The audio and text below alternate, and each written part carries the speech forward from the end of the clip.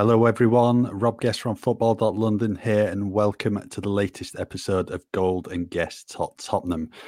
We've got quite a bit to discuss today, haven't we? I mean, we've got Saturday's 0-0 draw against Brentford, but since then, what's dominated the headlines has been Antonio Conte's future at Tottenham Hotspur Stadium, amid talk that he could be heading to the French capital in the summer, and then also the possibility of a return for Mauricio Pochettino to N17. So lots on the agenda today. Joining me as ever, Alistair Gold. Ali, I think you've got a fair bit to say today, haven't you? Just a little bit. I just want to check, are you okay? Because obviously, Everton now in the bottom three. Just want to check in on you. Are you okay? Yeah. I'm fine. Good.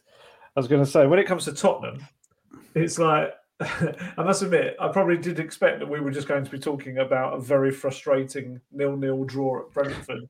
But what was I thinking? It's Tottenham Hotspur. Of course, there's going to be loads of other stuff chucked at us in recent days that we're going to talk about. And there might be, I apologise in advance, people. There may be a few little rants from me coming because it's Tottenham. And because of, I don't know, they seem to like picking managers that there's always a little bit of, I suppose is drama the right word to say? There's always noise around. That's probably maybe the best way to say it. But yeah, go on. Where do you want to kick us off this week? Where should we go? Let's go to Paris. I think that's the main topic of discussion. Are you saying that's what Antonio's saying? I'm not saying that, but we'll find out in a few weeks' time, I think. Over the weekend, there was a report in French publication Le Parisien basically saying Conte's offered himself to PSG for next season. And then since then, there's just been so much talk about will he go, won't he go? At the weekend, PSG won the French title. The following day, they were then reporting Poch is going to be on his way despite winning the trophy, and that's led to plenty of speculation that he could be returning to Tottenham 2.5 years after his exit. So, first of all, Ali, do you want to just give us the latest on the current situation regarding Antonio Conte? Because I know yesterday you did a report on the latest and most importantly about his contract at Tottenham. Yeah, I mean, at first time, I just want to say the thought of someone offering themselves is just the most stupid kind of visualization I get of that. I just imagine him banging on the doors, of the stadium. But take me. It's one of those stories where, and this is with no disrespect meant to anyone, because there could, of course, be some element of truth in there somewhere in intermediaries or whatever. However, it's one of those where Conte is highly likely to say, no, there's nothing in that at this moment. I am the Tottenham Hotspur head coach. Everyone around him that I've spoken to has said, no. Because they have to. Because Antonio Conte is a contracted manager of Tottenham Hotspur. PSG have a contracted manager in Mauricio Pochettino. And, Antonio Conte does not have a break clause in his contract. He doesn't. There is no clause for him to get out. I'm sure he and Daniel Levy maybe have had a chat at some point, and Daniel Levy might have said, and this is just a massive, wild guess, this is not saying this actually happened, but, there may have been a conversation where he said, oh, well, if you don't like it in the summer, then you're free to leave. We know that that's never the case. If it's not in writing, it doesn't exist. A certain Tottenham striker is fully aware that I know this term, gentleman's agreement. It means nothing in football, absolutely nothing. So all we know is that his contract has no break clause in it. So immediately, Antonio Conte is contracted to Tottenham Hotspur until the end of next season. And after that, there's an option for another year. I have a feeling that both sides have to agree to that. I'm not 100% sure on that, but I think both sides have to agree for that to be invoked.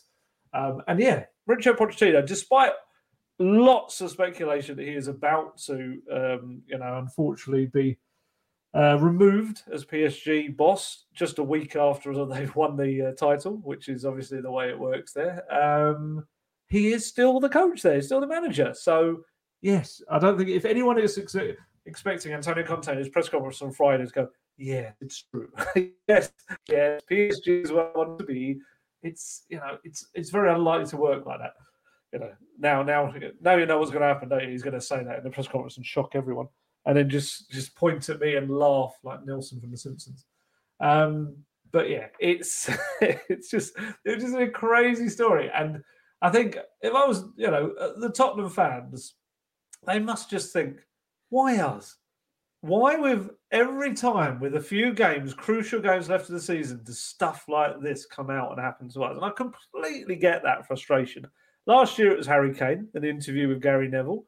And, and I'm sure there's been ones in the past as well. I feel like there's been other moments where that's happened. Little bits and pieces about people's futures have suddenly come out of the woodwork just when you really don't want them to.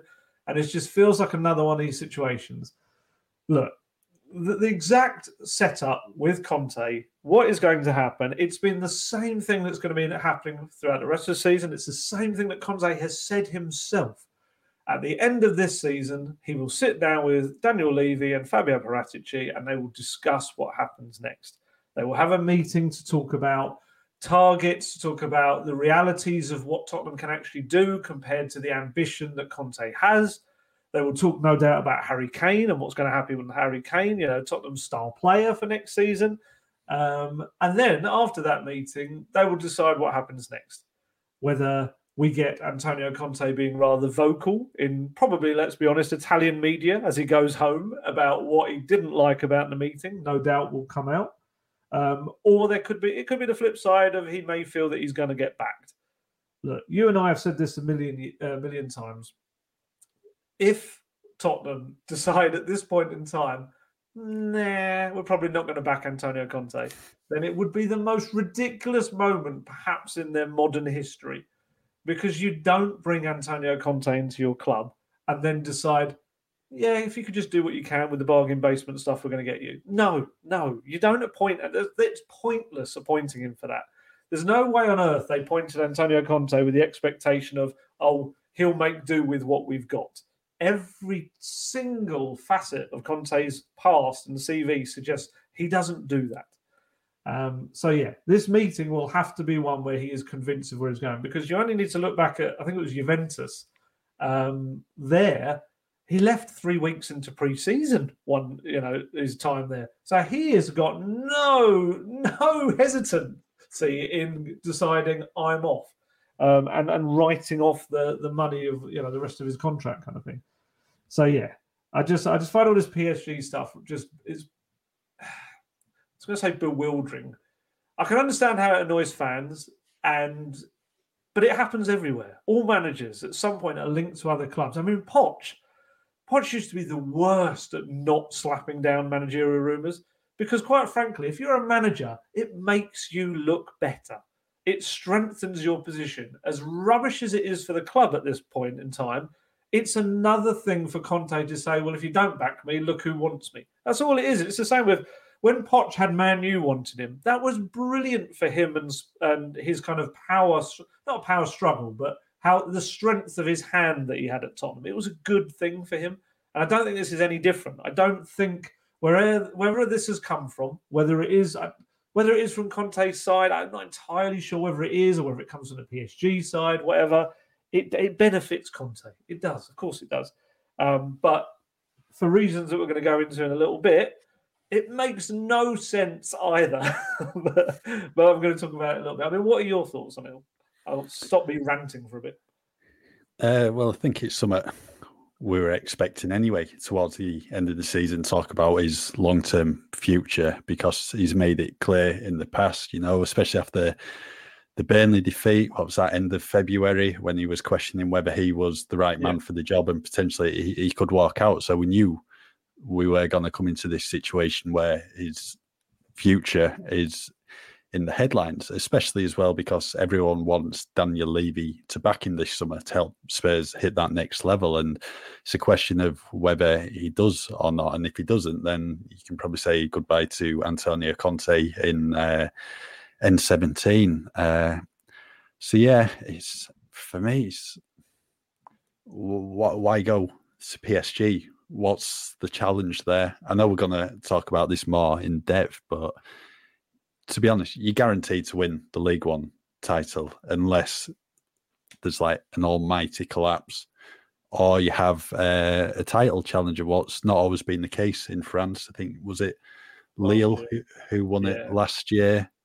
But PSG, very similar to like you have in Germany with Bayern Munich, the title favourite always wins it. So apart from going for the Champions League, there's no challenge there. And there is at Tottenham, and Conte's always strike me as a person who'd want a challenge rather than a bit of a easy ride, really. So yeah, it's all going to come down to that meeting, really. A big meeting, and fingers crossed, hopefully come August, Conte will still be at Tottenham Hotspur Stadium, because he's the man, really, if Spurs want to get back to the previous best, to take them there, because we've seen over the past few months, the past 2 weeks haven't been great, given the defeat against Brighton, the draw against Brentford. But prior to that, you can see Tottenham are starting to play his way. His influence has rubbed off on the team. Results have been there. And it's just then this summer adding to that, bringing in a bit more quality and helping that team go up to that next level. So, yeah, it's going to be interesting what happens next with Conte. Yeah, I mean, it's just, I just find it, I'm intrigued to know, and I probably will ask him this on Friday. When the players see stuff like this, I wonder whether he has to talk to them. Does he have to say to them? Because, you know, like we said, the performance has been bad enough in the last 2 games without them thinking, oh, well, he's off anyway, because that would be the worst thing for this running. So I wonder whether he has to address them and say something. Actually, thinking about it now, I'm sorting out my own questions for the press conference. I think that would be a good one to ask him, because how do managers react to this? Like I say, I don't know how Poch used to be behind the scenes, but I presume privately he would say, no, it's rubbish or something. You know, the people around Conte are saying that it's all just speculation. That's what they're kind of claiming, as I've said, as they should. But the whole interesting thing, I think, about the Conte, we'll talk about Poch later, the whole Conte and Tottenham thing is that Tottenham have always, maybe Mourinho aside, looked for managers that fitted Tottenham.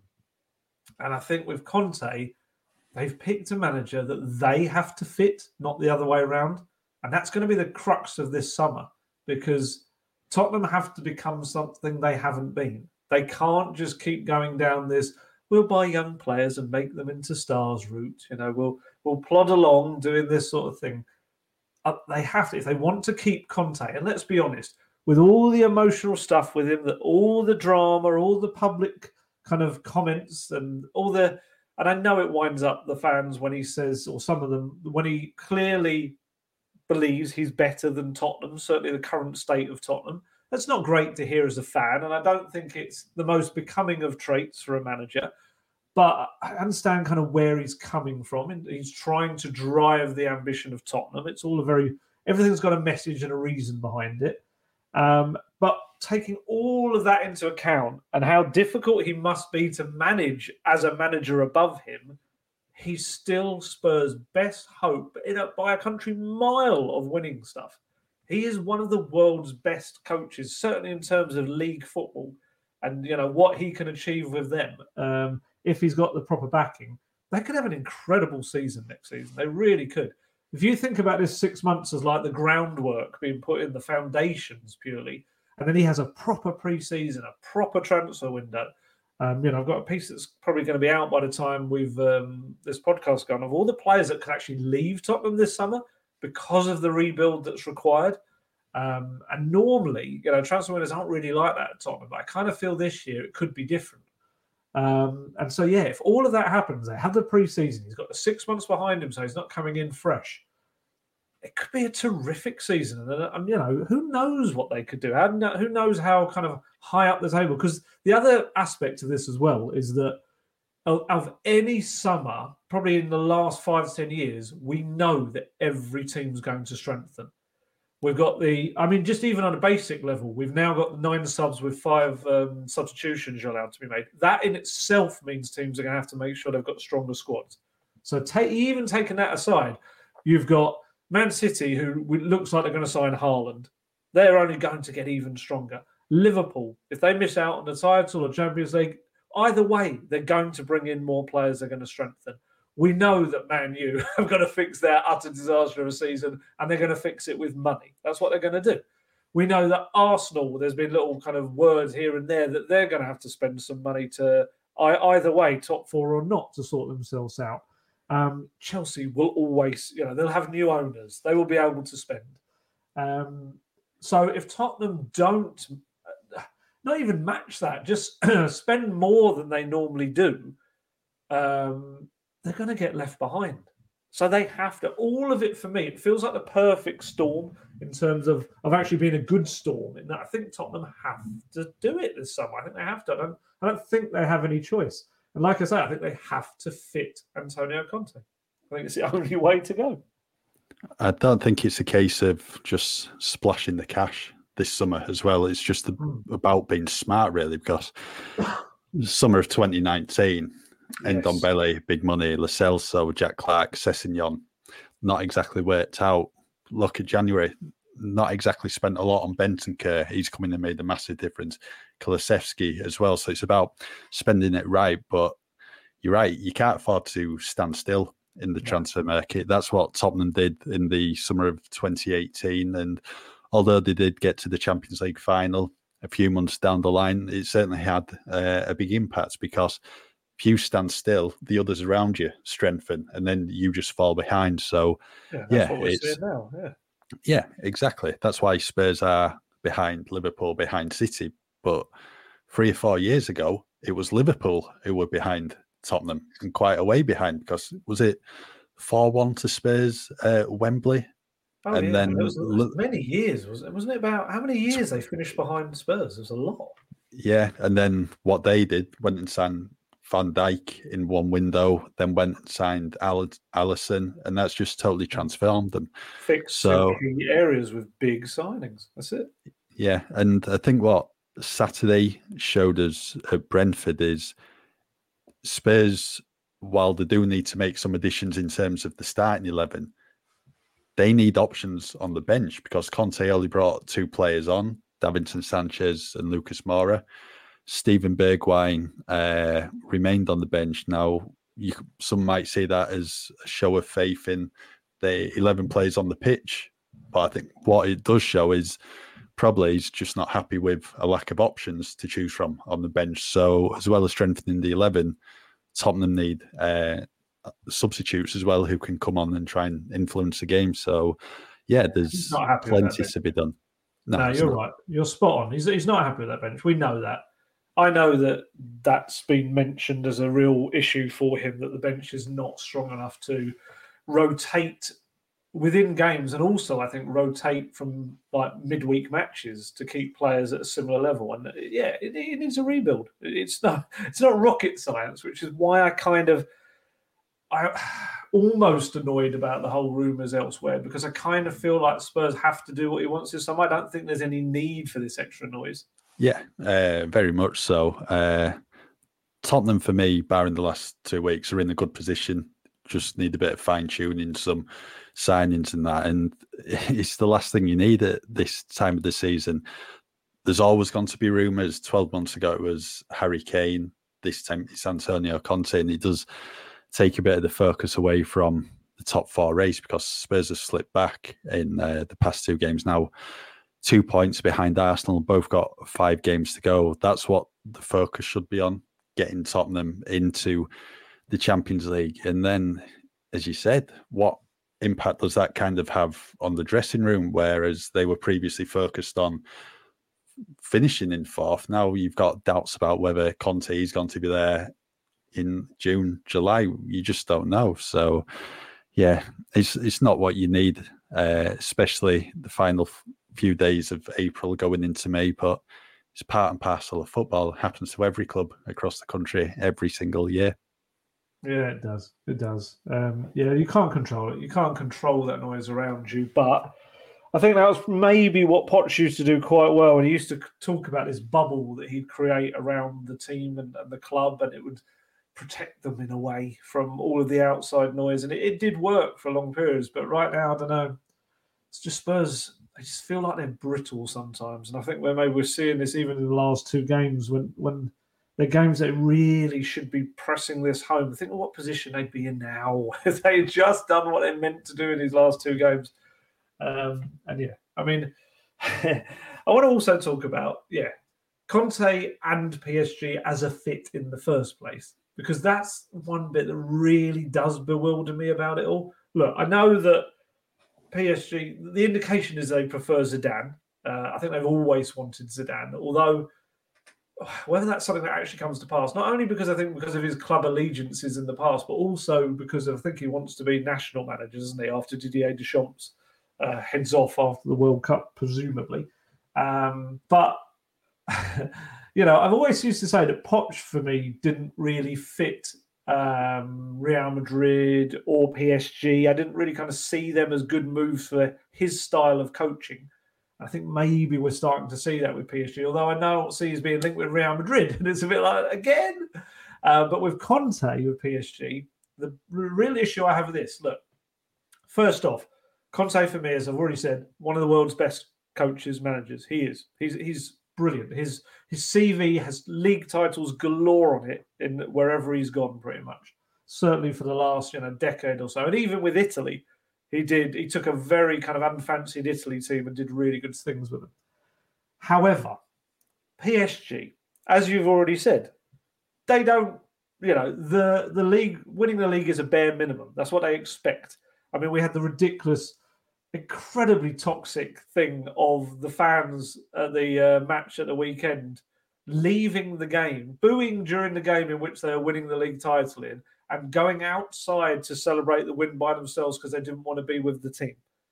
I mean, that kind of says it all about the expectation at that club and how it all is. And so forget about the league. Doesn't matter. Doesn't matter. You could be any coach coming in, you could win the league. They want you to win the Champions League. That's what they want. That is their desire. That is their dream. That is the goal. Okay. So why appoint Antonio Conte? And this is for anyone out there who I'm sure you're all saying, well, because he's one of the best. No, he is. He is one of the best in league football. I don't know why, but when it comes to being outside of league and domestic cup competitions, when you head into the European game, for some reason, it's like Antonio Conte's kryptonite. I don't know why, but he has only won 3 matches out of his last 15 Champions League games. So that in itself is incredible. Bearing in mind the standard of teams he has been managing, that makes that even more incredible. And then on top of that, the last time that the furthest Antonio Conte has ever reached in a Champions League as a manager, he's won it as a player, we should state that, but as a manager, the furthest that he has reached was the quarterfinals in 2013 with Juventus. So we're always talking a decade ago. His best was reaching the quarterfinals, and they got tonked by Bayern Munich, and it was 4-0 over 2 legs.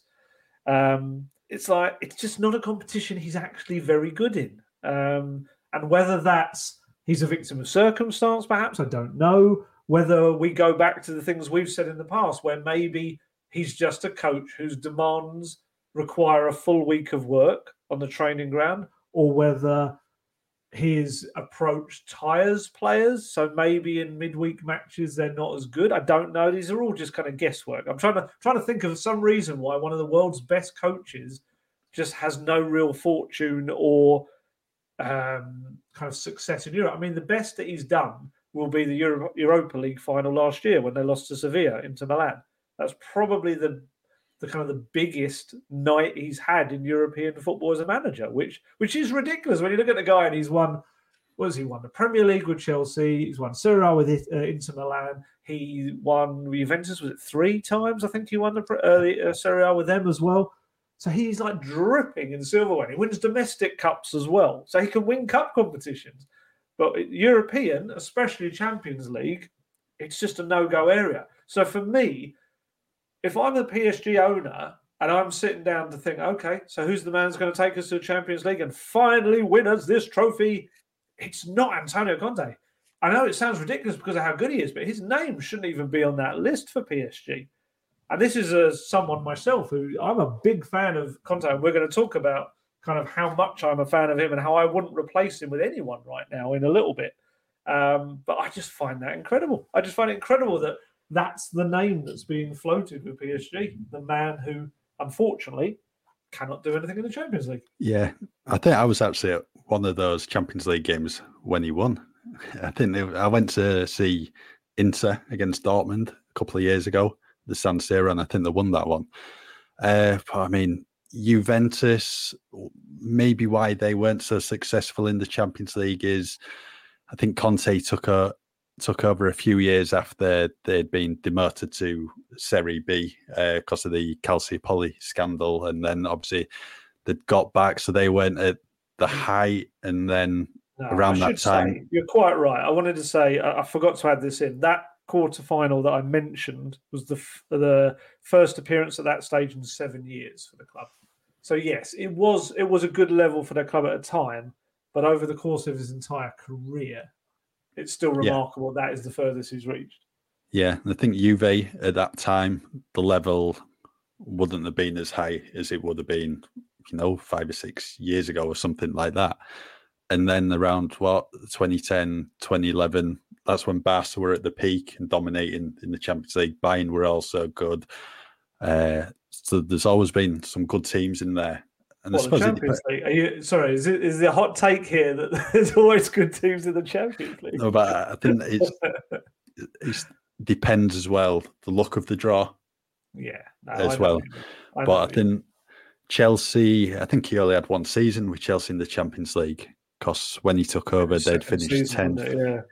Yeah, and I think Barca knocked them out that year. I can't remember who was in the group. I think Atletico Madrid were in the group, so a bit of a tough group. And then Inter, they probably weren't at the best when he was there until he, built them and put that team together where they went and ended Juve's dominance and won the league. Maybe then I get your point, but then he was winning league titles with these teams. They were the best teams in their country, but then they still weren't good enough to get further in the Champions League. Yeah. Well, it's just one of those things. We'll see next May when he's lifting the Champions League trophy and they're having a go at you for doubting him. With Spurs or PSG? Who's he with? Spurs, hopefully. Okay, that's good. I'll take that. I'd take him publicly flogging me in front of the other members of the media if it meant Spurs win the Champions League. Yeah, okay. I'll take the hit. Yeah, but he's a quality manager. That record is going to change at some point because he's going to be managing in the Champions League at some point down the line. So yes, I hope so. With Tom. Yeah. Right. I mean, go on. We've got to talk about the other man in this scenario, haven't we, really? Yeah, Poch. 2.5 years since he left, and it's not the first time he's been linked with a return either. So it was last summer when there was talk of him coming back to replace Jose before Nuno ended up getting the job. And the link's always going to be there because of Poch's comments, what he said. I think it was 5 months after departing Tottenham that one day before he dies, he wants to come back and manage Tottenham and help win the trophy. Whether that's maybe 5 years down the line, 10 years down the line, he did say he would return. For me, it's just a question of, is it too soon for him? I don't know, because Tottenham, the setup's certainly different. The team's not kicked on, really. They're probably in a similar position, really, where they were. But then again, where else is he going to go at the moment if he leaves PSG? Because that Manchester United job's not there now with Erik ten Hag taking over from the start of next season. I don't know whether it's too soon. Only he knows if it's too soon or not to return. It's just going to be interesting to see what the options are available to him. But if Conte does go, is Poch then the best option? Because we sent some odds yesterday for the next Spurs manager, and Poch is the best option, basically. There's not a great list to choose from. Graham Potter, 4-1, Thomas Frank 6-1, Brendan Rodgers 8-1, Zinedine Zidane, he's 10s, Roberto Martinez, Steven Gerrard, Benitez. If you want to go down towards the Championship, then maybe he's the one. Fonseca, Rooney, Simeone, Bielsa, Mason, Gattuso, and Harry Redknapp, 100-1. Forgotten about him. So you'd say from that list, then, yeah, Poch is the best option, but it's all down to him. It's the timing, whether it is right for him to return. Yeah, I mean, look, some of the French reports were saying that Daniel Levy has been constantly calling Poch, come home, kind of thing. From, having spoken to people around Poch, I don't think there's any truth in that. I think the most that Poch and Daniel Levy have kind of shared over the last year or so has just been the odd pleasant text, and that's about it. And then there's not many of those. The thought of him ringing up and saying, Maurizio, I don't know why he suddenly sounded Argentinian. That's not the case. So it's funny, actually. Someone asked me earlier, would you swap Conte for Poch? No, I definitely would not. And that's with no disrespect to Poch, who I am a big fan of. But quite frankly, right now, Conte is the man to take Tottenham to, silverware and massively improve that club. And he is in place. No, I wouldn't swap him for anyone right now. I think he can do exactly what he needs to do as long as he is backed properly. However, if you were to ask me if Conte were to leave, if there was some scenario where he left, then yes, then Poch, I think it's probably just about enough time to come back. He's gone away. He's won the league title. I know we said it's bare minimum, but it's still a league title for his CV. And he's won a couple of cups last year as well. So he's kind of got that monkey off his back of not having the silverware, blah, blah, blah. So I think he comes back a different manager. I think he will have learned a lot from his PSG time about managing egos and managing big players and everything and the pressure of big game scenarios and all this sort of stuff. Well, what's a big game? He had that at Tottenham, but maybe managing the expectations, I guess, of the pressure of being favourites in games and things like that. And also, I'd imagine coming back to the Tottenham fans is going to be would be the most easiest experience after those PSG fans. Which I don't know how managers do that. That's incredible. Some of the stuff you see, but yeah, it is. You look at that list. Some of those names you're reeling off, and it's just like Graham Potter. I think would be a good manager. I do. I like what he's doing at Brighton. Again, though, it's very much the unknown. You don't know how he's going to react to suddenly having bigger players, egos, stuff like that in the dressing room. We saw that with Nuno. Nuno coming into a dressing room, even just to step up to Tottenham, I think it was just maybe too much for him. I think it was. I think the extra pressure and expectation is a bit too much. Maybe the same with Thomas Frank. I don't know. It feels like early days. There's other managers that have, Steve Cooper as well was doing a great job as well in the Championship, and you kind of think there's these good young managers kind of thing coming through. But I just think, with Spurs, if Spurs were to appoint anyone like that after Conte, because this thing, if Conte walks, whatever the scenario, the likelihood is it's probably going to be on the club, isn't it? All fingers are going to be pointing at Daniel Levy. So the person that comes in next has to douse some of the fires. They have to try to stop, which, let's be honest, would probably be protests. There probably would be stuff like that would kick off the season. I think Poch probably douses a fair bit of that. I don't think everyone, certainly not everyone actually, social media, there's a few people that would be very angry, I think, if Poch came back. There's this kind of real mentality of not looking back. This feeling of, I don't know how to describe it, kind of like, the expression I think I've heard a couple of people put on Twitter is like getting the boys back together, all this sort of stuff. And I get that to a degree. I get that to a sense of something you can't recreate exactly what you had, but I don't think that should rule out the fact of you can sometimes bring elements of what there were before and add to it. And I think we're going to talk about a certain player later on who definitely comes into that category, a certain Danish midfielder that Spurs came up against at the weekend. But yeah, I don't think a different Poch in a different situation would be the worst thing in the world. I think Spurs should just continue with Conte. I think that's the answer. I think if that scenario does evolve where Conte does leave, there's some huge bust up, the meeting doesn't go right, I think then maybe we start to look at who else can do the job. But right now, Spurs should be doing everything they can to keep Conte. And I kind of feel like Conte should be doing everything to make sure Tottenham stick with him as well, because I look out there in the job market and yes, I get PSG is attractive in terms of there's a lot of money there. You can buy the bulk of players you'd want. You are going to definitely win the league title. However, I think you kind of nailed it at the start of this. At Spurs, I hasten to use this word because I know a lot of people don't like it, but the project at Tottenham, it's one of those where I kind of feel like a guy with his quality, allied with a proper transfer window, it would be the biggest success. Look, if Conte gets top 4 this season, I think it will be one of his biggest successes. I do, and that's just top 4. Because I think what he took over in November was an absolute mess. It was a ridiculously fragmented mess of a club. And if they get top 4, it would just be incredible, quite frankly.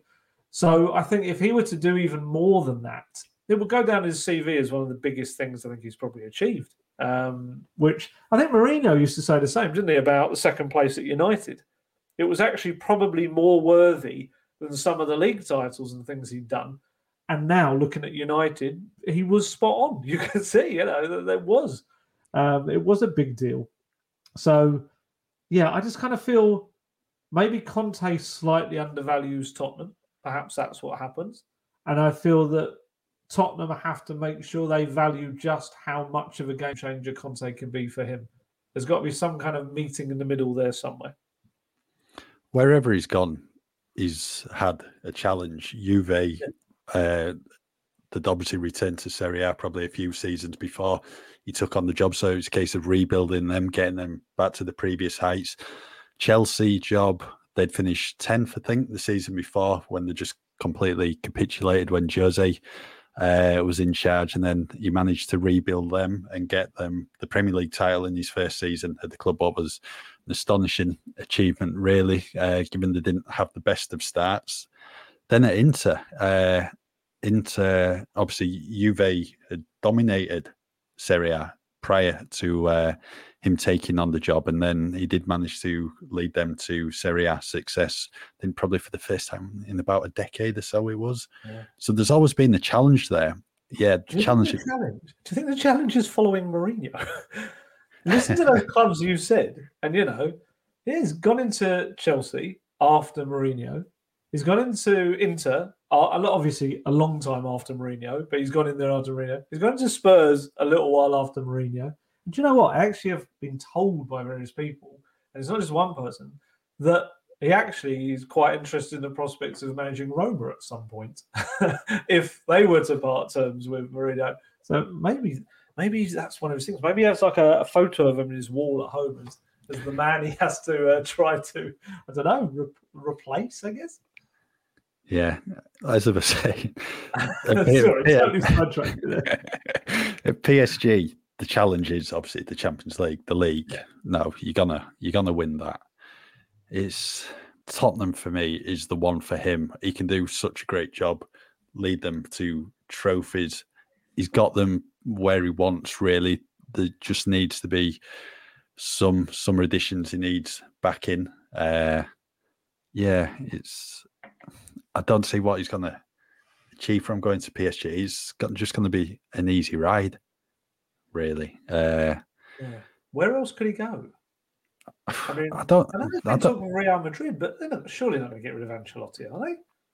No, well, I think they're coasting to the La Liga title in the semi-finals of the Champions League.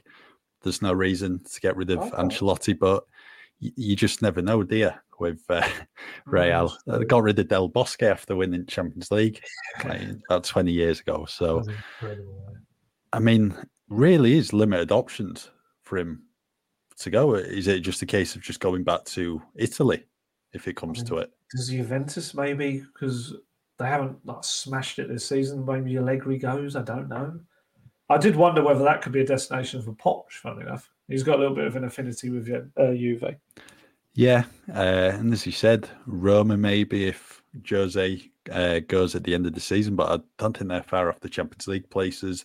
No, I think he's going in the right direction now, hasn't he? Yeah, obviously they could be in Tirana next month, Europa Conference League final. So the road to Tirana, it just wasn't Spurs. Yeah. So as you said, might not be that many options for him. It might be a case of Spurs or PSG. Everton. That's it, or just that'd be great, but it won't happen. I wonder whether Poch might be an option for Everton if they stayed up and parted company with Lampard. No, I can't see him wanting to come. No. Oh, that looks so down on your club. There's still loads of time left. 6 games. A lot can change. Yeah, it's true. Yeah, the nice easy games. Yeah, well, there's certainly some winnable ones in. Leeds have a tough run in. Certainly the next 3. Could do with Leeds winning. A lot can change. Not next one, but the one after would be very helpful. Against Arsenal. Yes. Yeah. Yes, very much so. I was just looking at the 2 side-by-side fixtures for Spurs and Arsenal. It is honestly, you can't predict it. There's games there that you could say quite easily Spurs or Arsenal could win, but they wouldn't. And you could look at it the other way and say that they'll go there and they'll lose, and they might not. Like even the Liverpool game that everyone's writing Spurs off on, Liverpool will have played their Champions League game in the week. You don't know what kind of condition they'll come into the game.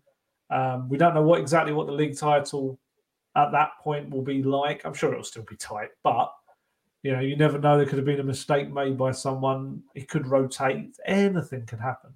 And obviously the North London derby is just going to be madness. Oh my goodness, that stadium is going to be half the noisiest stadium probably ever it's been, but also half the most nervous it's ever been as well. It's going to be an incredible experience. Yeah, and then obviously Arsenal are away at West Ham this weekend as well, so league table good luck. With no defenders or no centre. Yeah, and then coming into the game off the back of a Europa League semi, there'll be plenty of twists and turns, both ends of the table anyway. So shall we move on to the Brentford game? That's what we have to.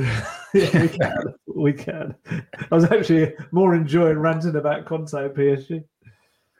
Right. Well, I think we need to discuss the Brentford game. Obviously, 0-0 draw at Brentford Community Stadium on Saturday. Very similar to the Brighton game, whereas Spurs offered very little in the final third. No shots on target again, and they just didn't look like scoring. 2 games in a row now, and that's proved costly with Arsenal moving 2 points ahead of them after getting 2 very good wins against Chelsea and Manchester United. So obviously you were in West London on Saturday, Ali. Do you just give us your thoughts on the performance overall? Can I talk about the stadium instead? Go for it. Go for it. It's a really nice little stadium. It's and that's not meant to sound patronising because it is deliberately constructed to be this smaller stadium to kind of fit into where it is, and it's really nice. I liked it. Very nice people there. Could have a slightly bigger media room, but apart from that, the rest was very cool. It was just a really rubbish performance of Spurs. There's no way of dressing it up as anything else. It was like the final whistle at Brighton just didn't actually sound, and they just continued playing the same way. And that's what really was the most frustrating thing, because you thought there would have been some kind of reaction. There was nothing. I asked Conte after the game, I was like, are you not worried that the team's gone from scoring like 4 goals, 5 goals, 4 goals, 5 goals in games, and they can't even get a shot on target? It doesn't even look like they're going to get a shot on target either. Harry Kane's having to throw himself at the most acrobatic overhead kicks late on to try and rescue something. And he was, he was just like, he kind of more looked at the opposition and said that they were putting, just opposition that sat back. And then he admitted to me that in training they'd worked with 10 men behind the ball, as the opposition, to try and break them down. And it was a bit like, well, so you've done all of that and they've still gone into the game and looked like they've just started to play football together for the first time. It was so Nuno-like.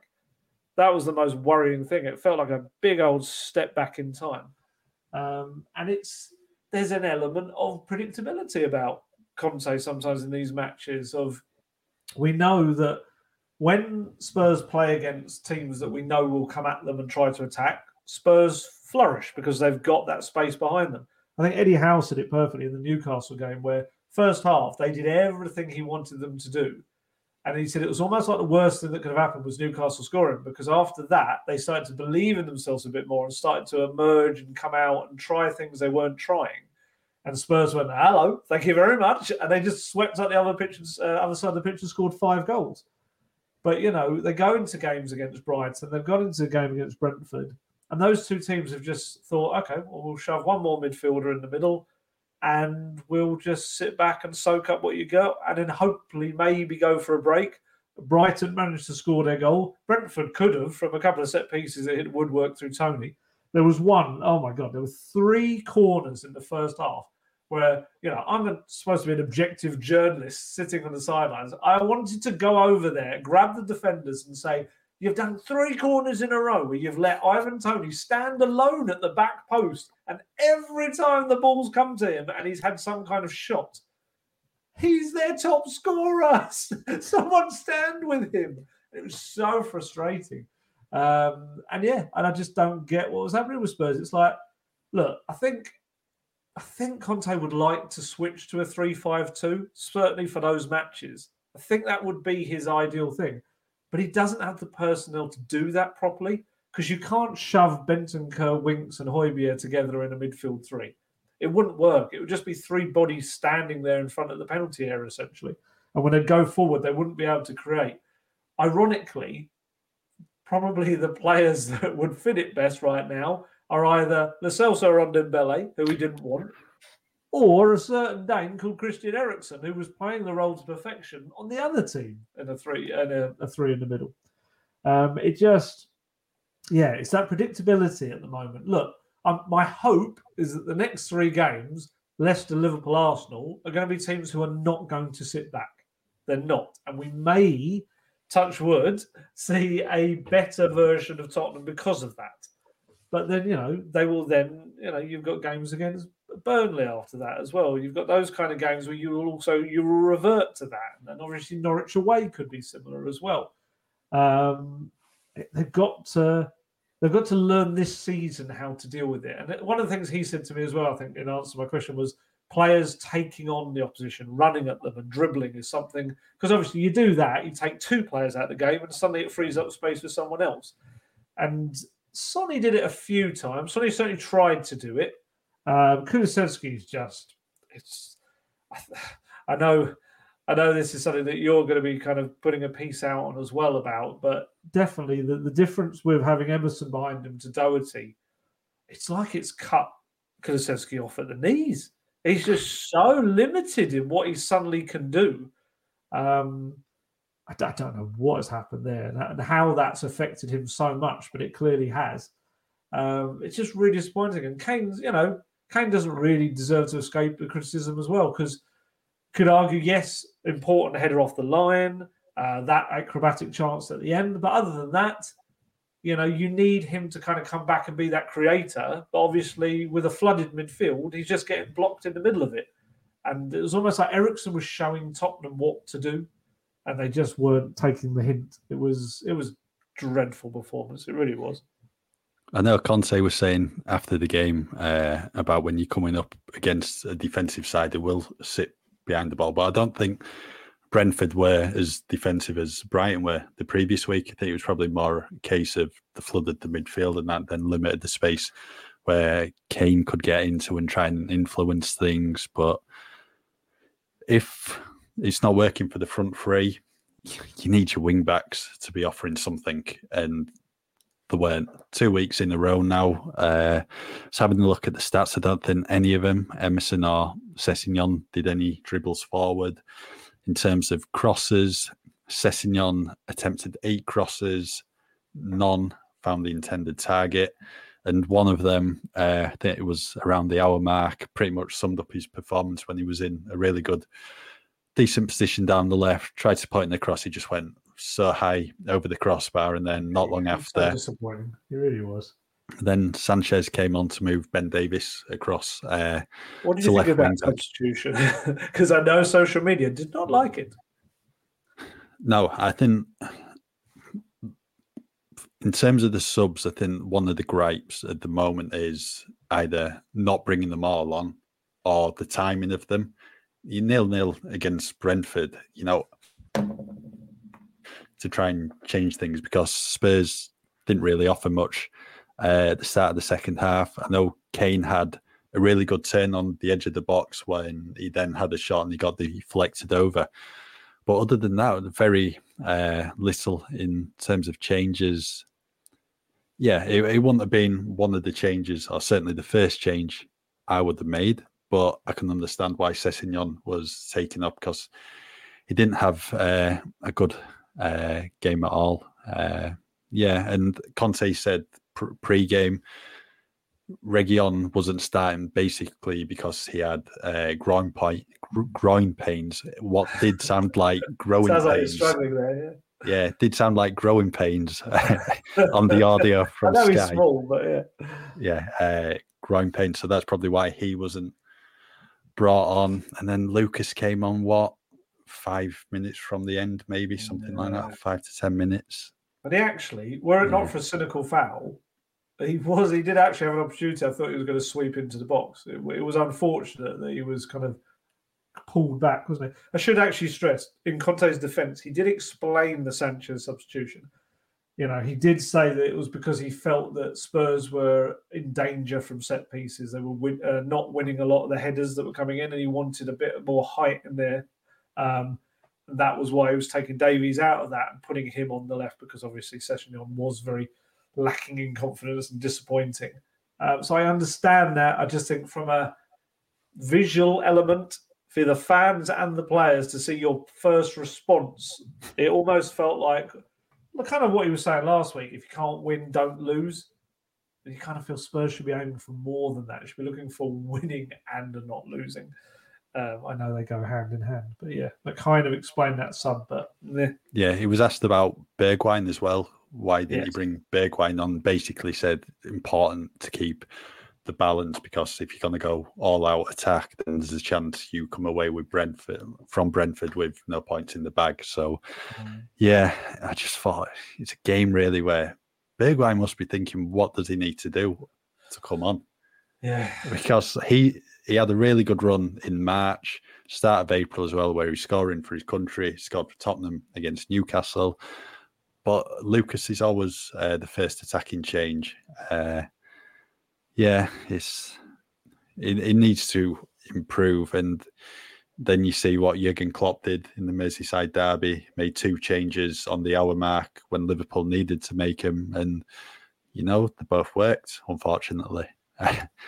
So, that's something Conte needs to, I think fans probably want him to do better with in terms of the changes, because 5 games left. There's going to be a number of games now where Conte is going to have to turn to his bench to try and change things up. But it's going to be no easy games coming up at all.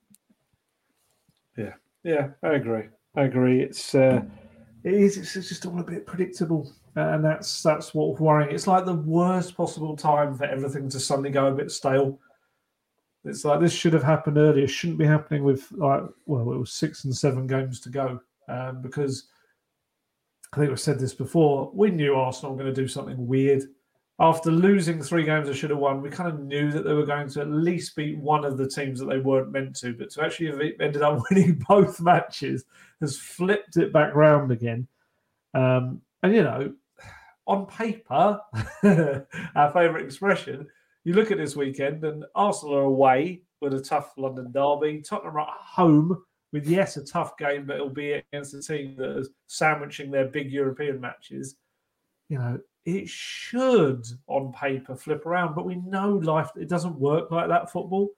And we know that West Ham have got no defenders for the game pretty much at the middle of the pitch. We know they're going to struggle in that respect.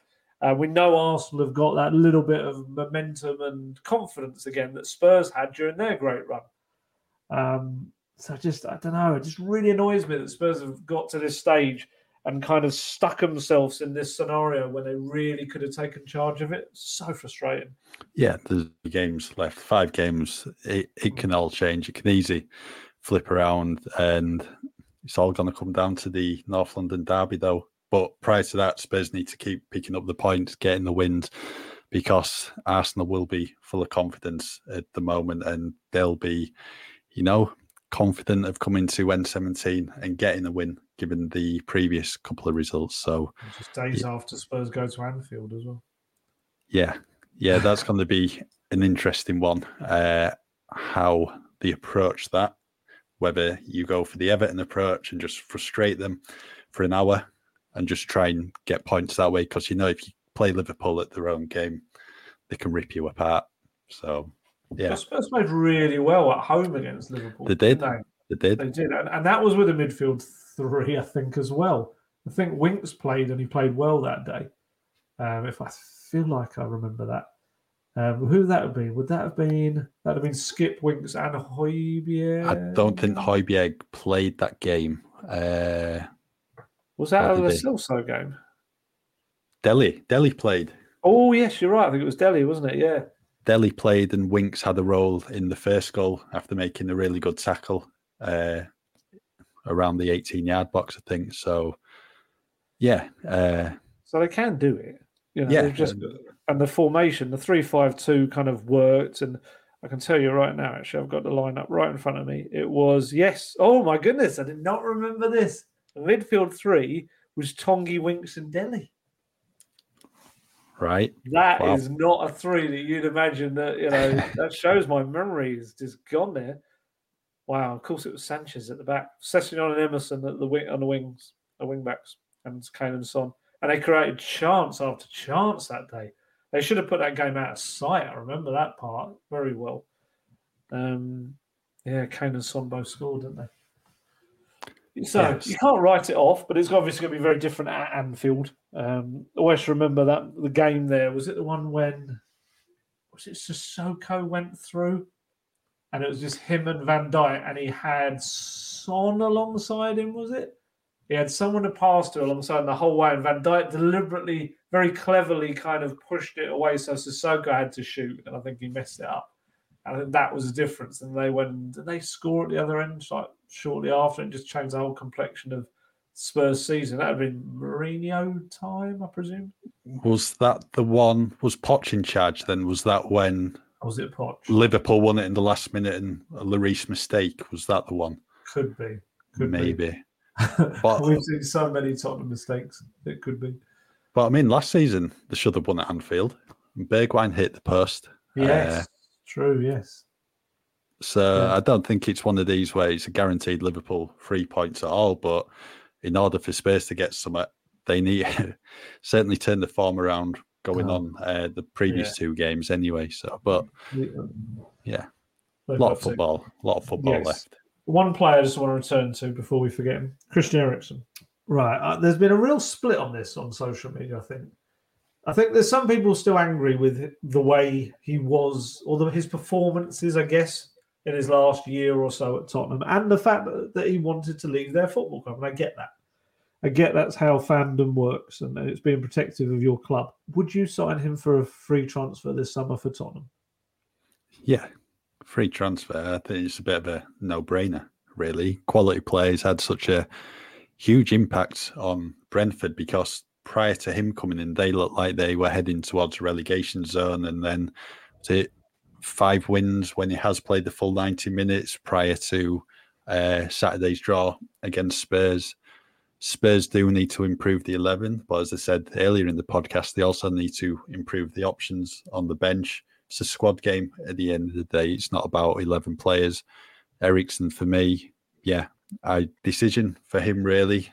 Does he stick with Brentford, show a bit of loyalty, given they gave him a chance back in the game when others, didn't look like they've gone to, or does he make the move? Going to be interesting. Big decision. It is.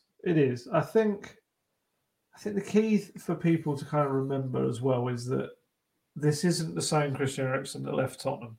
It's not at all. He's obviously had one of the most traumatic experiences that can happen to a human being happen on the football pitch. He's returned, he's battled back.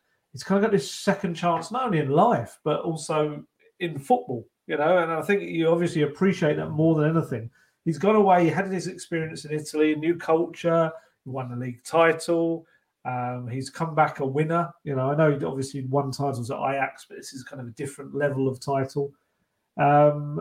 It's a different Eriksen. And I'm with you. I think if it's a free transfer, especially, to have him and the experience of coming back, I do think it's a bit of a no-brainer, because Spurs for years have been looking for someone to replace what Christian Eriksen brought.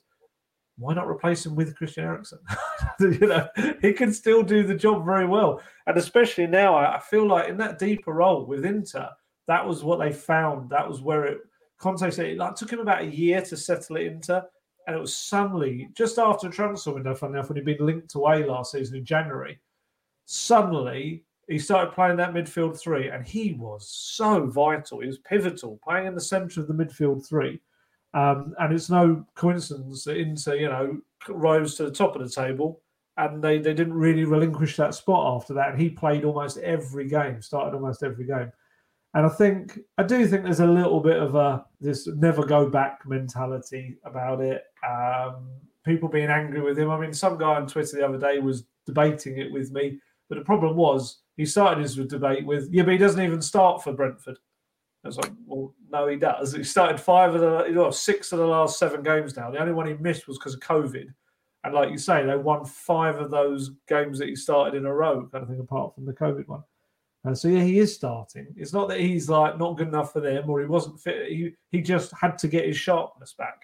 Now he does, and he will probably start every single game until the rest of the season as well. And I just kind of feel like Spurs this summer need quality reinforcements. And like we've said in the past about Sam Johnson coming in for free for Galini. Now, I'm not saying that that's a game-changing transfer, but what I'm saying is it's bringing in someone that costs nothing and is very much able to do the job you're asking of them, instead of a person you're going to have to pay 11 million for. And likewise with Christian Eriksen, if you can get him in for free, that's probably saving you 30, 40 million pounds on a similar kind of player. You can then put that to other positions, whether that's a new right wing back, whether that's a left-sided centre back, whether that's another striker, or another, they may look to bring in another central midfielder. I know they're still quite interested in Yuri Tielemans. Perhaps that's someone they look at if they get in the top 4. I do. I think there's emotional reasons for not wanting Eriksen back. If you're still holding a bit of anger towards the way he left and the way he was, he wasn't very good. I think we all knew his time had come to an end at Tottenham, probably long before it actually did, and the club probably should have let him go the previous summer, as soon as after the Champions League final, pretty much. But that doesn't change the fact that right now, with what Tottenham need, and in a manager who knows him very well, and it looks like Eriksen is back to his best as well. He's contributed scoring goals. He's laying on assists as well. I think you go for it. I think you do. If there's a chance of him coming back, like you said, I think there's a good point as well. He may feel he has to show loyalty to Brentford, and why not? Or he may feel that coming back to Tottenham would be a kind of fitting thing. He admitted the other day he is still a fan of the club. And I know he didn't end well in terms of his terms with the hierarchy at Tottenham. He didn't leave on the best of terms. However, he still loves Spurs, and he wants, from what I understand, he'd like to stay in London, would be his ideal thing. So whether that's with Brentford or Tottenham, I think it would be a good move, and I think it would be a little piece of the jigsaw of the summer that would fit in quite nicely. Yeah, I think it'd be certainly a good addition. Right, we'll leave that there for today's latest episode of Golden Guest Talk Tottenham. Plenty to discuss on Antonio Conte's future, potential Tottenham return for Mauricio Pochettino. We also look back at Brentford. So, as ever, just keep with us at football.london for all your latest Tottenham news.